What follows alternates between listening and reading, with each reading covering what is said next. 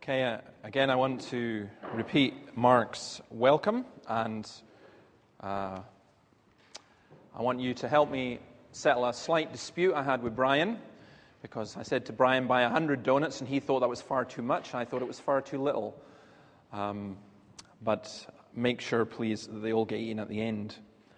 What we're going to look at this evening is something that is just such huge significance and so important. I realize I keep saying this in most services, and that's because the Word of God is just so important and so relevant to us. But this particular question about justification is just such a huge question. What we're going to do is we will go on to the first one, and I'm going to ask you this question, and I've even written the answer underneath for you. So I will ask the question, and if you say the answer together. What is justification? Justification.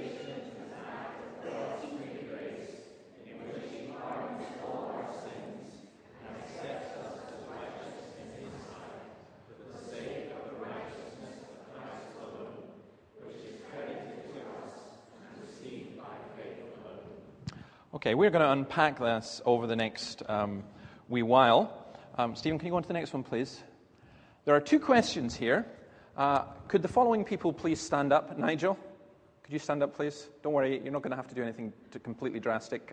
Claire Edmonds, can you stand up, please?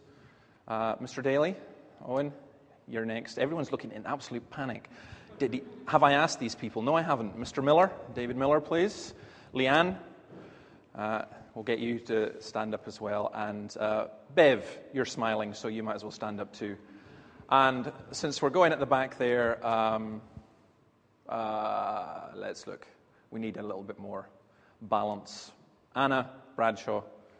See, if you catch my eye, you're in real trouble. That's in this church, if you're a stranger, you keep getting volunteered for things. And Stephen Allen as well, please. You might as well. Since his eyes were down, yeah, but he's an elder. He's got to earn his keep. Right. What these guys are going to do is they are going to gather around them a small group of people. So you're all going to basically just get in groups. You can shift your chairs. You can do that if you want. What I want you to do is briefly introduce yourselves, because I don't want people to feel isolated or alone. You don't have to give your life story, just who you are and so on. And then these two questions in your groups, I want you to discuss what is justification, and I'm not putting it back to the answer that you just said. But the reason behind that question is, when someone says justified, what does that mean? We don't use it a lot. And the second part is, what are some of the ways that we seek to justify ourselves? Now, I have to explain that. There's a song, there's a band called The Proclaimers, and they have a song called Sunshine on Leith, and it's a great line in it which says, why am I worth my room on this earth? And that's really, how do you justify your existence on earth? What's the point of you being here? That's the big question. So don't take too long answering that, and don't get too depressed about it. But take those two questions, split into groups, introduce, and I'm going to give you... one other. Callum, stand up, please. You're going to lead a group too. All those who are younger than Callum, come down at the front here, because he's going to lead that group. What? You're not younger. Oh, slightly older. You're in... Okay, if you split into groups anyway, if you guys just get people together and don't leave anyone out, and start these two questions. I've lost Callum. Is this mic on? Yeah, okay. Sorry. Hello. Is it working? Yeah. Try say your name and see if it works. Hello everyone, I'm Candice. I'm from Hong Kong and I'm doing an exchange program in Dundee Uni. Okay. Now I asked Candice, I gave her a bit of a warning, so I asked her this afternoon, actually, if she'd be willing to share a little bit about how she became a Christian, because it's really important in helping us understand what justification is. So tell us just a little bit about your background, okay? You mean the way I became Yeah. Christian? Yeah. It's a little bit complicated. I had a bad relationship with my best friend when I was in secondary 4, and she thought I was so bad and so selfish, so she decided not to be my friends anymore, and I was really hurt. And then I closed all my doors and my heart to build relationship with other people because I didn't trust in relationship anymore. And then my cousin, she is a Christian, and she took me to church and study Bible. And then I know I have sinned, so I say sorry to Jesus, and I also say sorry to my best friend, and she forgave me. That's how I became a Christian in the very beginning. But then when I entered to secondary 6, I fall in love with a guy in my class, and he's not a Christian, he's a Catholic. And because my church didn't allow us to going out with a guy which is not in the same church with us, so I left my church and go to a Catholic church then. But the sisters in my previous church, they accused me of leaving God because they think I'm not going to right way. And I was really hurt again because I feel very guilty when I seek God, no matter going to church or studying Bible. And one day I broke with my boyfriend because I don't have a really good relationship with God, so I don't have good relationship with people as well. And one day I walk along the streets with my friend, and a Christian in my recent church, she approached me and distributed leaflets to me, trying to share gospel. But I just told her I am Christian, but I didn't have a church. It's so troublesome to tell her what happened in my life. But my friend who walked along with me, she's not a Christian. She encouraged me to go to that church, and she said maybe this God's will, and He bring you to this church. So I called the minister in the church, and after that I know the previous church I went, they thought you have to baptize so as to become a Christian. But the truth is, when you have faith, you receive Christ by faith, you can become a Christian. Not until then I know. And it takes me so long to believe that faith is that important than the baptism. Yeah. So this is my story. Yeah. Now, the church, right at the very beginning, you told in the church, and they said about you couldn't go out with a Catholic, and you couldn't go out with other churches as well, other Christian groups, because they believed that unless you belonged to their church and were baptized in their church, you couldn't be saved. Isn't that right? Yep. Yeah. And that was that must have been hard for you when you came to see that wasn't right. Yeah, it was so difficult. You know, I go to a new church and I see baptism. Brothers and sisters have their baptism in water. Yeah. And the previous church told me all your parts have to be put into the water so as to be saved. So I was very worried about my brothers and sisters. If they have one finger out of the water, then they will be saved. I was very worried. Yeah. But it takes me so long to believe faith is that important. Yeah. Now, I'm going to say something about that in a moment, Candice, but can you just tell us, you said you're here on an exchange program. How did you end up in Dundee? What do you mean? Why did you come to Dundee? Why? Because I want to explore the world that God creates, because I live all my life in Hong Kong and I didn't visit European countries before and explore the culture. Yeah, so I really want to open my eyes and see God's creation here. And also I like to see God's movement, Christian movements in university and in churches all over the world. So that's why I come here. Well, let me say this to you. You are very, very welcome. We think it's a privilege to have you here. We pray that God would bless you while you're here, and thank you even just for sharing that and just for being so willing to do that. I really appreciate it. Thank you. Thank you. Okay. On you go. Now, I have a lot of admiration for Candice, because to stand up and speak in a language that's not your own about a subject that is quite as difficult as that. But what Candice said is hugely important, that there are lots of religions, including Christian churches, who say the way you get right with God is to do A, B, C, or D. And I know the church that she initially went to, and they believe. I remember meeting some of them once, and they said, well, David, you teach the Bible, but you're not a Christian because you haven't been baptized in our church, in our way. And that's not the gospel, and that's not what justification is. So we're going to see, can we go on to what justification is? A man called Martin Luther was a Roman Catholic monk who was training to be a priest, and he struggled with this whole idea of justification. He actually literally beat himself up over this whole question of justification.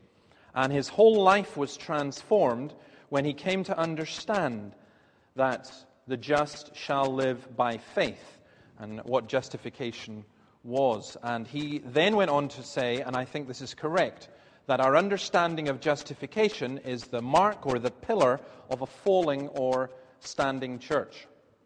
Now, when we say justification, what does it mean? It's very straightforward at one level. It's a word from the law courts. It's a word that you would, in biblical times and also in our own time, you would almost certainly hear only in a law court. And it's a word in which it means that we are pronounced right. God pronounces us righteous and looks upon us as if we had not sinned. We were trying to think of examples of why you would need to be justified in our small group. And one example could be if any of the children arrived home late from school and their mum said, "Why are you late?" And I was catching my donut as it rolled down the hill was one answer. That's not a good justification. That's someone thinking a lot about the donuts. But a little old lady fell, and I was helping her up and phoned the ambulance and basically was a superhero. That's a justification. In other words, that explains an act that you did that appeared to be wrong. It actually turns out to be right. Now here, of course, is an enormous problem for us, because how can we be justified before God? There may be things that appear to be wrong and turn out to be right, but there are many things we know in our lives that are wrong, and how can we make excuses to God? We can't. So, lots of us look for reasons to justify ourselves. I love the Proclaimers song, Sunshine on Leith. I think it's beyond bizarre that it's adopted by Hibernian Football Club as their anthem. But I love that. Why am I worth my room on this earth? I heard it being sung at Hampden once by 50,000 people. I just thought, all these Neds and football people, sorry, I was going to say hooligans, but all singing, "Why am I worth my room on this earth?" and thinking, think about what you're singing, guys. Why are you worth your room on this earth? What's the point of us being here?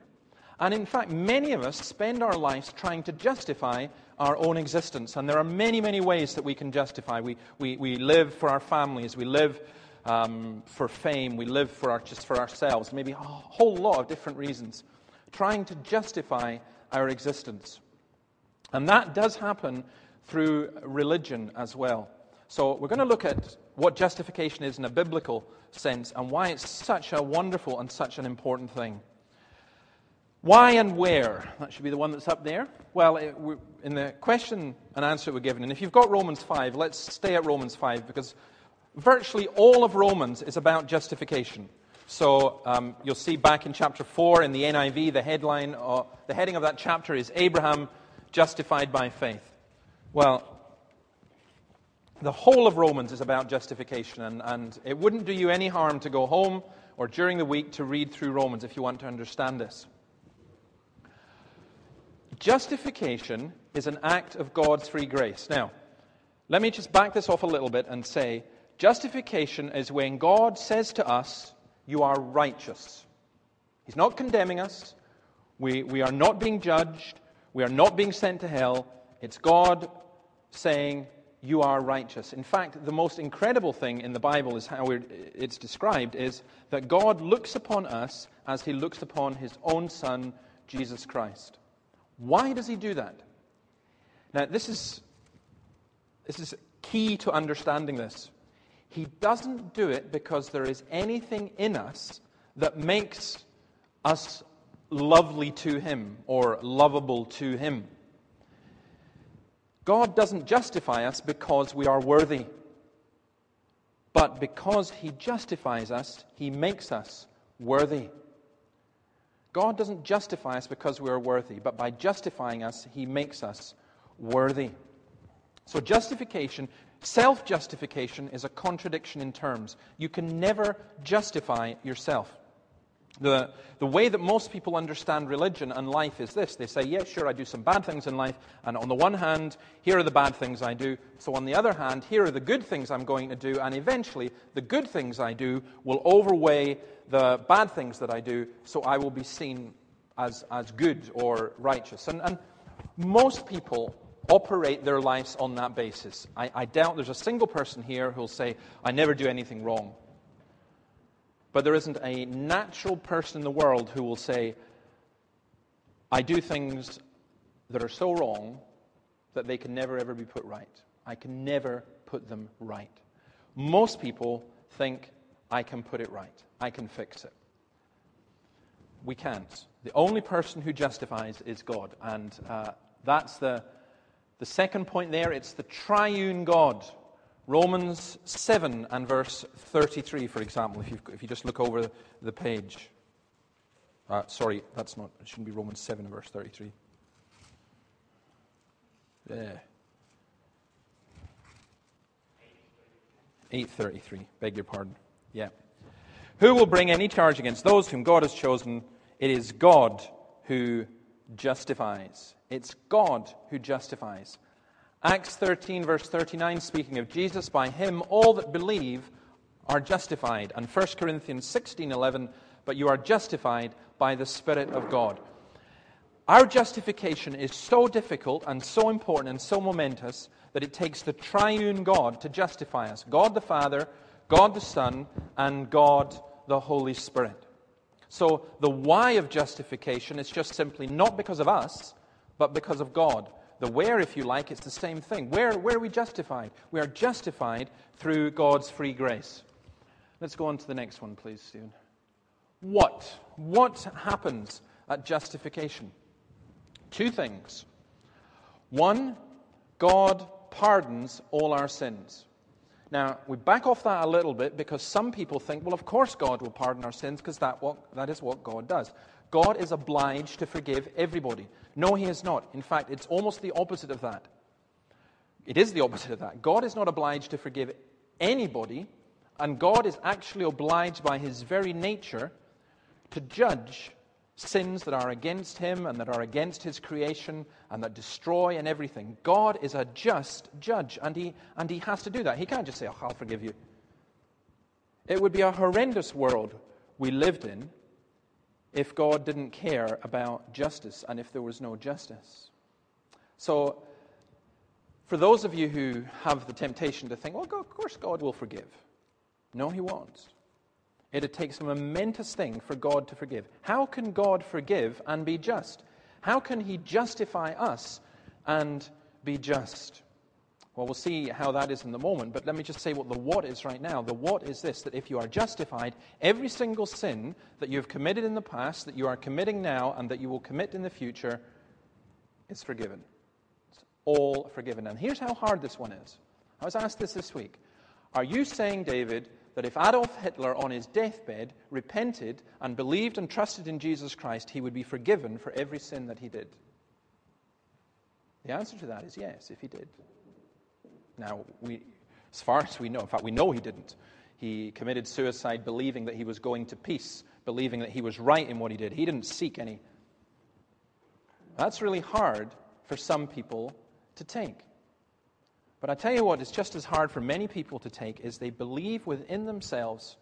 Sometimes there are people like this who believe within themselves that they could never, ever be forgiven. They carry a burden of guilt all their days, and they carry it into their grave, and they never believe they could be forgiven. And here is something that says God forgives. God can forgive.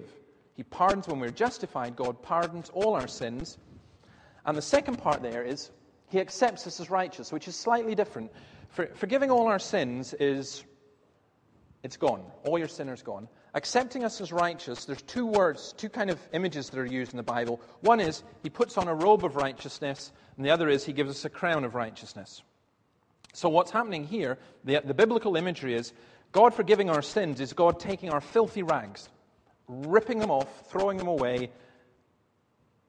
But are we standing there naked? No, he clothes us in his righteousness. That's what justification is. Justification is not just us having an excuse for things that we have done. It's being forgiven for all the bad things that we have done or ever could do. And it's being given all the right things that Jesus Christ did do. Okay, let's go on to the next one. The how. Okay, here's... It's a word I love, and I can't think of any other way to put it. Imputation, imputing the righteousness of Christ to us. Now, how does God justify us? He imputes the righteousness of Christ to us. There's the question, how can a holy and righteous God just ignore our sin and forgive us? The answer is he doesn't. A holy and righteous God cannot ignore our sin and cannot just forgive us. He doesn't do that. What happens is that Christ is punished in our place. That's the whole teaching, the whole doctrine. We're looking at all the different theological doctrines and how this ties in. And there's a teaching that we'll come back to and look at in more detail, which is a teaching that's called substitutionary atonement. And what that just simply means is that Christ comes as a substitute in our place, and Christ suffers hell in our place. Now, he's able to do that. He's able to suffer an eternity of hell because he is the eternal Son of God. But he suffers our hell for us. And that's what the cross is all about. God doesn't just ignore our sin and forgive us. When Christ is on the cross, it is not the nails that hold Christ there. It is the sin that we have committed. There's an old song, he paid a debt he did not owe. I owed a debt I could not pay. I needed someone to take my sin away. If you are not a Christian, if your friends are not Christians, if your family are not Christians, it is not that there's this tiny little debt here that can be wiped out by a few kind acts and giving 50p to Oxfam and going to church and reading the Bible and being baptized and all the other things. It's that there is a mountain of debt which you cannot pay and which no one else could pay for you, and yet which Christ paid by his death on the cross. And that's why Jeremiah 23:6 put that up there. This is the name by which he will be called, the Lord our righteousness. So, basically, you have a choice, and every single person here makes this choice. Your choice is to stand before God and say, Lord, I haven't done too bad. And here I am with my righteousness. And, accept me because of that. And it won't happen. Because your righteousness is like filthy rags. Because your righteousness is pathetic compared with the standard that God requires. And because your righteousness is only fuel for hell. It's not. It doesn't save you. It can't. Or you can stand before God and you have the righteousness of Jesus Christ. The Lord, our righteousness. 1 Corinthians 1:30, it's because of him that you are in Christ Jesus, who has become for us wisdom from God, that is, our righteousness, holiness, and redemption. Now, in a way, it's not that complicated. It's actually quite simple. We talked this morning when we were going through Mark's Gospel in the morning, and we didn't go to Mark this morning, but we were in Psalm 27, and we looked at Psalm 27, and one of the first parts of that psalm, let me repeat this little bit, is about confidence. What is our confidence? And we looked at how different people have confidence for different things. We talk about someone being a very confident person, someone being actually quite self-confident, and it's not a particularly pleasant thing. But the confidence of the Christian, as we saw this morning, is not in our goodness, it's not in our abilities, it's not in our connections, it's not in what we do. Our confidence is just very simply in who Jesus is and what Christ has done. And that's actually really hard to grasp, because most of us, we're brought up in a culture and we're brought up as human beings who are almost innately geared towards justifying ourselves. What have you got to say in defense of yourself? And we're very defensive people at times in that. We perhaps don't go around singing, "Why am I worth my room on this earth?" But we do think, what? Or if you think about it during a day, how many things do you do which you are really seeking to justify yourself? But here's this wonderful, wonderful thing that's all pointless, because we can receive from Jesus Christ the very righteousness that he himself has. So we are justified when we receive the righteousness of Christ. Okay, let's go on to the next one. When? When is very straightforward. It's when we have faith. Romans chapter 5. Let's go back to that. Romans 5 verse 1. Therefore, since we have been justified through faith, we have peace with God through our Lord Jesus Christ. Faith grasps hold of Christ, and faith lets go of ourselves. In faith, there's two things that have to happen in terms of faith to really have faith in Jesus. And I want to use, I'm going to go back to the Arbroath Cliffs. If you've not been to the Arbroath Cliffs, go there. Don't do this. There are always people doing this. There are always people climbing down the Arbroath Cliffs and not realizing that there's a tide and finding it difficult getting back up. But myself and Emma Jane, we went to the Arbroath Cliffs yesterday, and there's a particular part that you climb down. Now, what if we got into a situation where, well, I'll pick on you, poor Emma Jane, but she's hanging off the edge of the cliff. You know, she slips and she's hanging off the edge of the cliff. And we were talking about this yesterday, and I said, "Sweetheart, that's a bit steep. I don't think I'm going to jump in there if you fall in and drown, so stay away from the edge, please." You know, and there were various merits about, you know, your mother will kill me if I let you drown, so I probably would have to jump in and drown anyway. But we talked about all these different kinds of things, and hanging off the edge of the cliff. And if you imagine this scenario, forget Emma Jane, but just a small child hanging off the edge of the cliff. And that child is going to drop, and you want to rescue the child. And you're reaching down your hand to that child, and you say to the child, "Reach out and grab for my hand." In order to reach out and grab for your hand, they have to let go of what they're holding. They don't have three hands. They have to let go in order to reach out and hold on to your hand. If they are not prepared to let go, they are not going to reach out and hold on to your hand. And real justifying faith is a faith which, first of all, says, I am going to stop trusting in myself. I am going to stop trying to justify myself. It doesn't matter how many bits of the Bible I read, or how many churches I go to, or how many times I've been baptized, or how much money I give to the poor, or how I do all these different things. It doesn't matter. I'm going to have to stop trusting in myself, and I'm going to lay hold of, or to grasp hold of, Jesus Christ. If you go back to Romans chapter 4 and verse 3. What does the Scripture say? Abraham believed God, and it was credited to him as righteousness. Now, when a man works, his wages are not credited to him as a gift, but as an obligation. However, to the man who does not work, but trusts God who justifies the wicked, his faith is credited as righteousness. You see, there are churches, and Luther discovered this, and it happens in the Christian church too. And it doesn't just happen in the Catholic Church, it happens in Protestant churches as well. That if you, was it last week or 2 weeks ago, there was a program on the television called Natural Born Sinners, and it was all about how the Scots are to blame for being dour and miserable, we're to blame for Gordon Brown and Alex Ferguson and Annie Lennox and so on, because we're deeply ingrained in Calvinism. And what is Calvinism?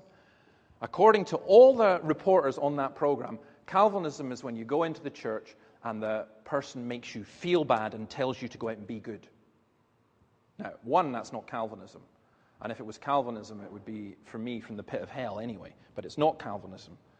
It's not biblical Christianity. Because biblical Christianity is not Now, you go and you do the very best that you can do. That was Luther's problem. He wanted to scourge the sin out of his own body. He whipped himself. He wanted to prove how dedicated he was. He prayed day and night. He read the Bible non-stop. He tried and tried and tried and tried to make himself right before God. And the more he tried, it was like drinking salt water. The worse it became, the worse the thirst came. Real justification is when you let go of yourself and you hold on to Christ. Now, what Candice said I think is wonderful. Because in one sense, she was talking about how she heard about Jesus in this church, and then the church added something to Jesus. The church said, you've got to be baptized in our church. You've got to be this way. You can't go out with this person. The church has no right to do that. And it was adding some works. If you want to be a real Christian, if you want to be a proper Christian, then they add these works onto it. And I think the same thing occurred in the second church she was at, and then in the third church. To be told it was just about Jesus, and it was about trusting in Jesus, and of course the works are there because the works follow, but the works never, ever make you right with God. And again, I want to encourage just every single one of us here. I know that there are some people who are Christians here and struggle with this because you like the Galatians, you keep having begun by faith, you go back to works. And I know that there are some here who think you're Christians. You are Christian in the way that you think, but it's not a biblical way of thinking what a Christian is. And you really need to grasp that you can never be religious enough to get into heaven. You can never be good enough. You can never be pure enough. You can never be spiritual enough. You need someone to take you there, and that person has to be Jesus Christ. And I know also that there are those of us who think, I'm not ready, I'm not good enough, I'm not ready, I just need to prepare. There's a heresy called preparationism, which basically says, I have to be prepared, to be prepared, to be prepared, to be prepared. Then I can become a Christian. No, you become a Christian when you give up on yourself and when you accept what Jesus has done. And right now, anyone could do that. That's your choice. You decide. That's what you decide when you're hearing this. Let's just go on to a couple other things I want to mention. One, these three here. Justification is complete. There's no such thing as partial justification. You don't sort of become half a Christian. It's complete. It's absolute. Justification is forever. You don't lose it. You don't become a Christian, then become a non-Christian, then become a Christian, and so on. There is a teaching that goes like that, and the answer to that is you do not, once you're born, you're born. You cannot say, excuse me, bad mistake, put me back in the womb, let's start all over again. That just doesn't work. That's not how life is. You're born. And you can regret the day that you were born, and you can say this life is miserable, but there's no going back on the fact that you were born. Once you're born again, you are born again. That's it. It's something that lasts. It's so radical. It is a new birth. Justification is also for holiness. 1 Corinthians 6, verse 9, do you not know that the wicked will not inherit the kingdom of God? Do not be deceived. Neither the sexually immoral, nor idolaters, nor adulterers, nor male prostitutes, nor homosexual offenders, nor thieves, nor the greedy, nor drunkards, nor slanderers, nor swindlers will inherit the kingdom of God. And that list, by the way, is not complete. Just a list that Paul was dealing with in Corinth. And that is what some of you were. But you were washed, you were sanctified, you were justified in the name of the Lord Jesus Christ and by the Spirit of our God. Justification is for holiness. This is not teaching, well, if you're justified, you can then, that's fine, you can go out and commit murder. The famous book, those of you who are studying Scottish literature, James Hogg's Confessions of a Justified Sinner, where he has this idea that he's arguing with the devil and because he's justified, he can go out and do whatever he wants. No, if you're justified, you're brought into a right relationship. Again, Candice's talk about becoming a Christian is all tied in with relationships, and that's true. It's about relationships with other people and relationship with God. And when you are justified, you become a daughter of the King. You become a son of the King. And everything changes. Okay, let me finish just by giving three what we call uses of this. What is the use of these of this teaching? And I've got the Romans 7:1 wrong again. It's not Romans 7, it's Romans 8. Sorry, beg your pardon. I may have it right after all. Romans 8, verse 1. It should be. Therefore, there is now no condemnation for those who are in Christ Jesus, because through Christ Jesus, the law of the Spirit of life set me free from the law of sin and death. It's the great use of this teaching is, what we were looking at this morning, confidence and assurance. Isn't it the most pathetic thing that somebody will starve when there's food all around them? Food in the midst. They're in the midst of this massive feast, and they're starving. Isn't it pathetic that Christians or religious people or non-Christians are seeking to make ourselves right with God, and we don't get it? It's all there for us. It's all there. What about when you fail? What about when you fail as a Christian? You know, I keep failing as a Christian, but I love that phrase, His blood avails for me. There is no condemnation for those who are in Christ Jesus, because we have been set free from that condemnation, because we have been justified. Romans 5 verse 1, we read it already, there's peace. Because we are justified through faith, we have peace with God through our Lord Jesus Christ. We sing I am accepted, and we sing it in a sort of kind of very joyful, jaunty way. Well, maybe next time you could do it in a kind of slow, contemplative, Gregorian chant type style. I don't know. You could try that, because it would fit the mood as well. Of course it's joyful, and of course it's wonderful that we've been accepted, but we're at peace because we've been accepted. You don't have to go home and try to work out how to be accepted by God. You don't have to say, well, okay, I've got to say X number of prayers, or I've got to do this, or I forgot to do that, or I haven't done this. You just never ever will get there, but you can go home at peace with God because you are justified. And that's what the freedom is. Romans chapter 8. And let's finish just with this. Romans 8:28, just from there on, sums it up. As I said, the whole of Romans is about this. We know that in all things God works for the good of those who love Him, who've been called according to His purpose. For those God foreknew, He also predestined to be conformed to the likeness of His Son, that He might be the firstborn among many brothers. Those He predestined, He also called. Those He called, what did He do? He also justified. Those He justified, He also glorified. And Paul, in a sense, there's a line drawn there, and he then says, what? What can we say then in response to this? If God is for us, who can be against us? If God did all these things, who can be against us?